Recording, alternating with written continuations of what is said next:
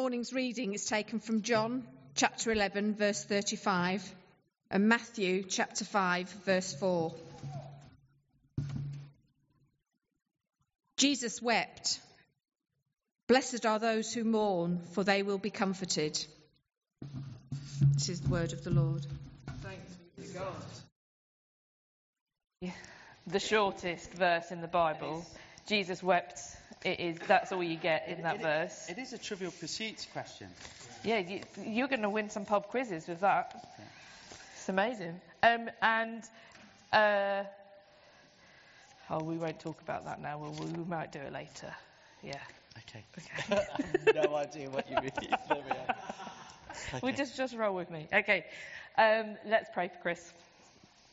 Heavenly Father, thank you for Chris. Thank you for the inspiration of you, and thank you for the words that you've given Chris to share with us this morning. May we ask, Lord, that you speak to us and that we may hear truth that we can really hold in our lives and we can take forward with each step that we take. Yeah. Amen. Amen. Amen. So good morning. How are you doing? You all right? Yeah? Okay. I think you're all right. My name is Chris. I'm a Baptist minister. I am home.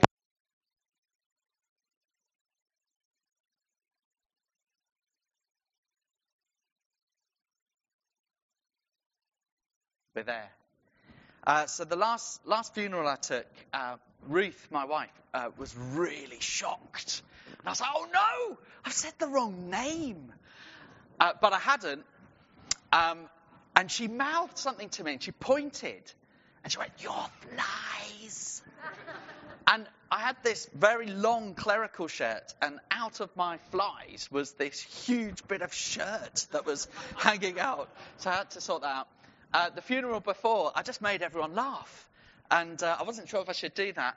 And I also read out a poem that the guy wanted the vicar to read, and it had swear words in it. And everyone was really shocked. And I wasn't sure if I should have done that as well. I don't know what comes to mind when you think of mourning. On the way here, I said to Seth, it's quite serious this morning. It's blessed are those who mourn. And I said, do you know what that is? And Seth was like, yeah, weeping, wailing, crying, grieving, people who have died. I was like, yeah. I wonder what comes to mind. Perhaps you have a bit of a picture like this of sadness, of missing someone that you love. Well, this morning I want to unpack, what does Jesus mean by mourning? And we're going to look at 4 questions. Here they are. What does he mean by the word mourn? What does Jesus mean by blessed? And how can we be people who live mournful lives? And the last question is, how can we experience comfort? I don't know about you, but when Matt and the team were leading that worship, the presence of God, I felt the presence of God like the most beautiful comfort as we were singing together earlier on. But before we look at those questions, just as a little bit of an introduction, last week you would have experienced this. The Beatitudes truly are the jewel in the crown of Jesus' teaching. And in my preparation for this morning, I'm inspired to read more about the Beatitudes. I want to investigate deeper of the teaching that Jesus brings to us. And here we find a tale of one mountain compared to a tale of another mountain from the Old Testament with Moses. In the Old Testament, God's people gathered at Mount Sinai when the commands were given. God came down, but his face was never seen. The people were kept at a distance. Darkness descended. Fire and smoke covered the mountain. The trumpets were blasting. But when we come to the Beatitudes, the scene is completely different. God has come among us in the person of Jesus Christ. we see his face. He bids us to come to him. At Mount Sinai, God comes down to the mountain in terrifying splendor, and the people are kept at a distance. But here, the Son of God goes up on the mountain, and when he sits down, his disciples come to him. At Sinai, God spoke thundering words so terrifying that the people begged that no further words would be spoken. But here, the Son of God speaks, not thundering words of condemnation, but wonderful words of blessing. Who would not want to draw up a chair and listen to God in the flesh tell us about the life that is truly made happy in God? And Jesus, he singles out 8 characteristics. Last week, you looked at the poor in spirit. This week, those who mourn. And there are 8 characteristics of citizens of his kingdom. Just imagine them on the BBC News for the Conservatives, saying, hey, our manifesto is inspired by the Beatitudes, or Jeremy Corbyn saying, blessed are those who mourn, for they will be comforted. And these characteristics really do not make smart political points, but they do bring deep roots of lasting joy. And last week, we first needed the poor in spirit to help us get to today's characteristic of mourning. So we needed to know that we desperately need to be 100% committed, trusting in God to bring us to this place of hearts that are mourning.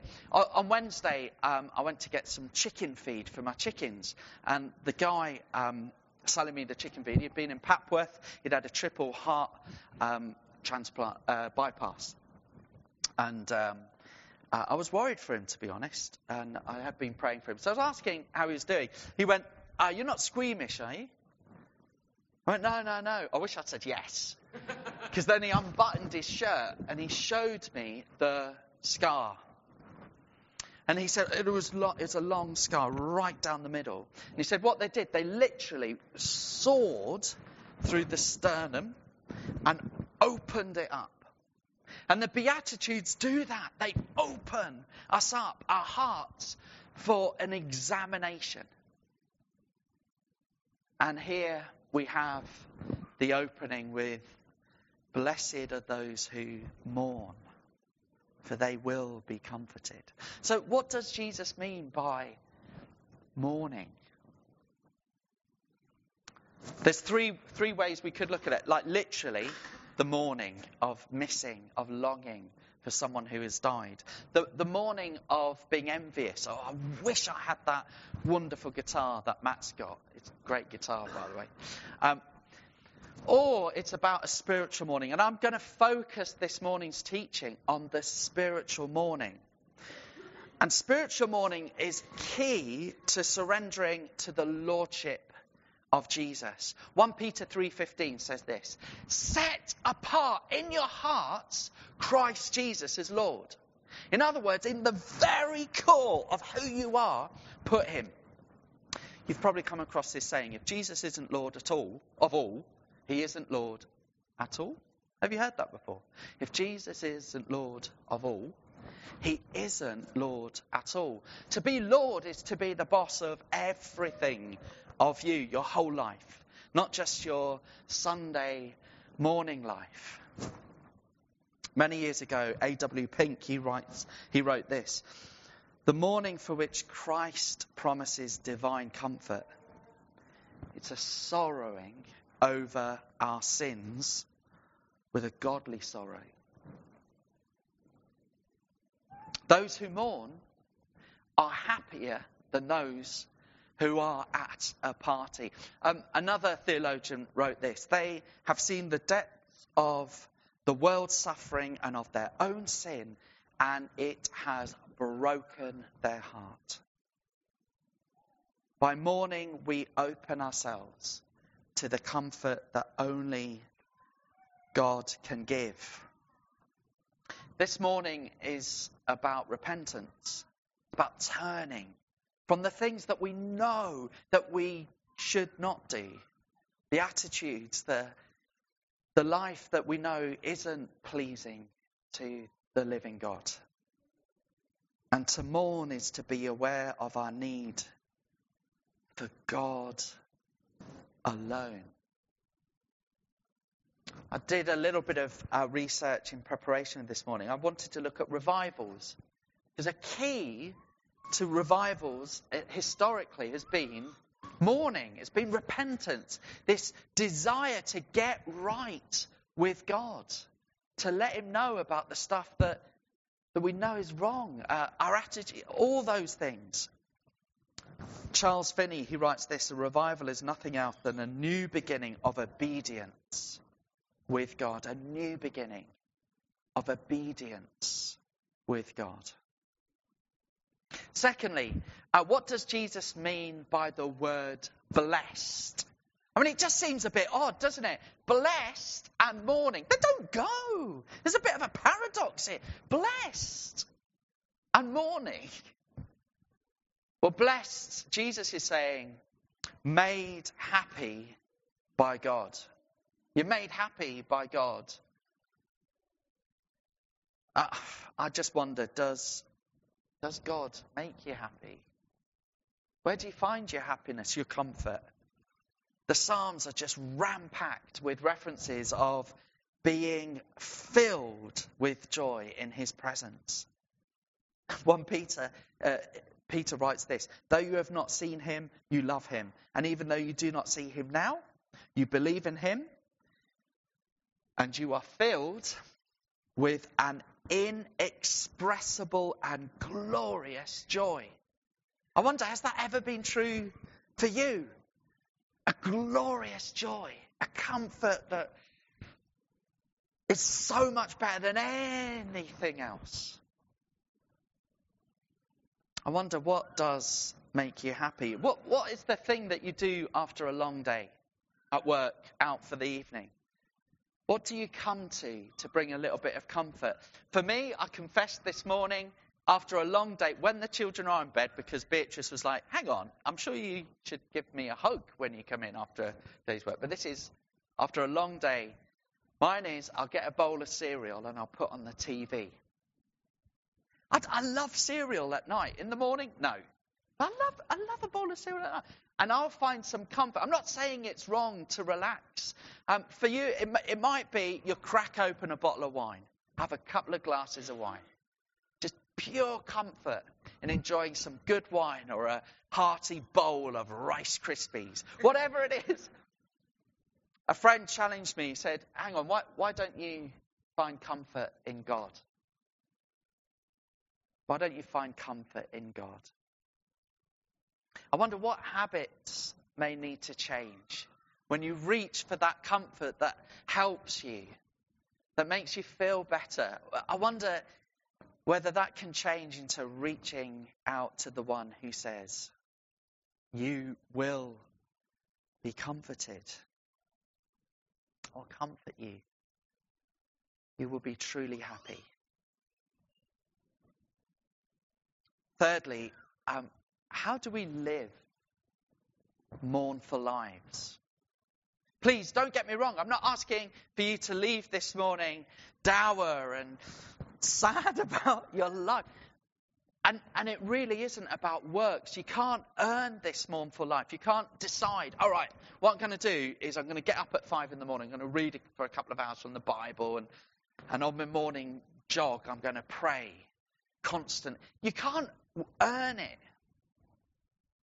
But what you can do is believe. You can believe and have faith that you are made pure. Jesus does clean you. Yet he always wants us to be more and more like him. There is not one person here this morning who can say, yeah, I'm sorted. I'm fine. I'm Christ-like enough. We're being changed from glory unto glory. I wonder whether you need to be honest with God about how you are doing. like the Psalms that are jam-packed of the honesty as I read the Psalms, just it bowls me away. Sometimes they're horrific. Oh, that you would dash the heads of the children of my enemies. And it's heartfelt, it's honest, there's pain, there's a longing. I wonder whether you need to be real with God.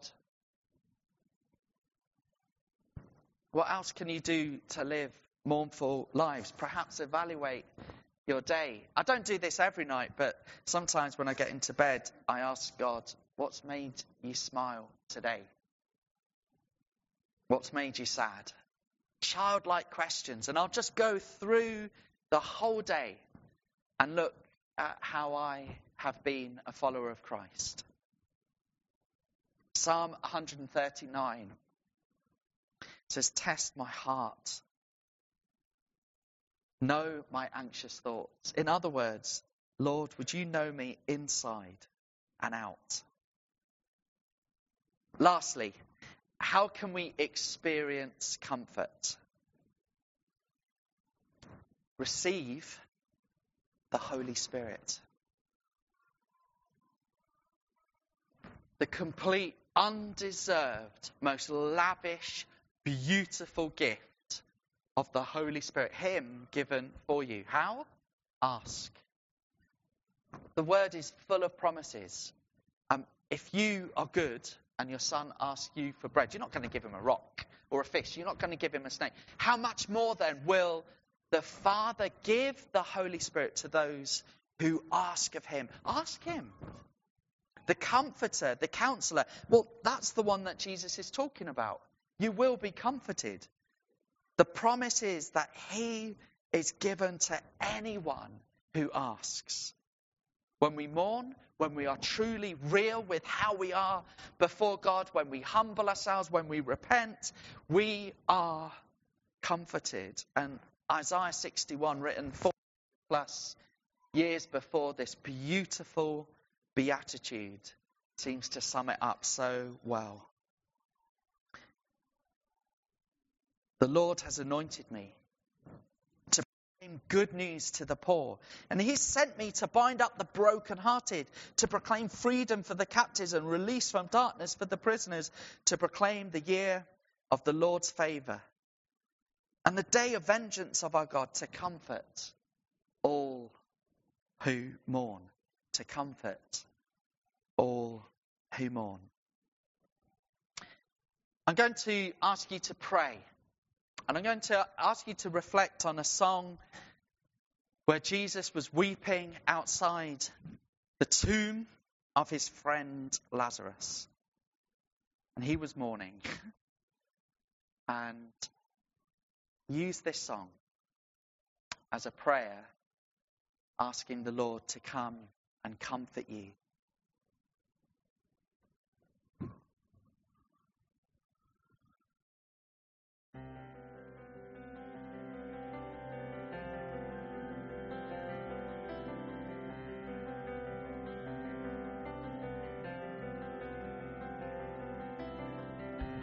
You stood outside my grave with tears still on your face. I heard you say my name. My night was turned to day. You came. I knew that you would come. You said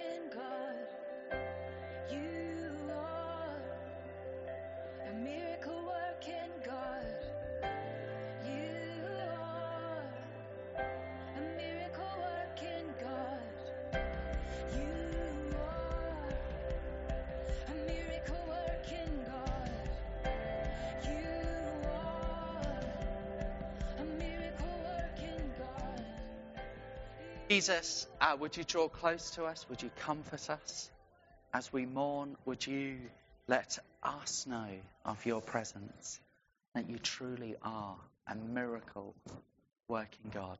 Amen.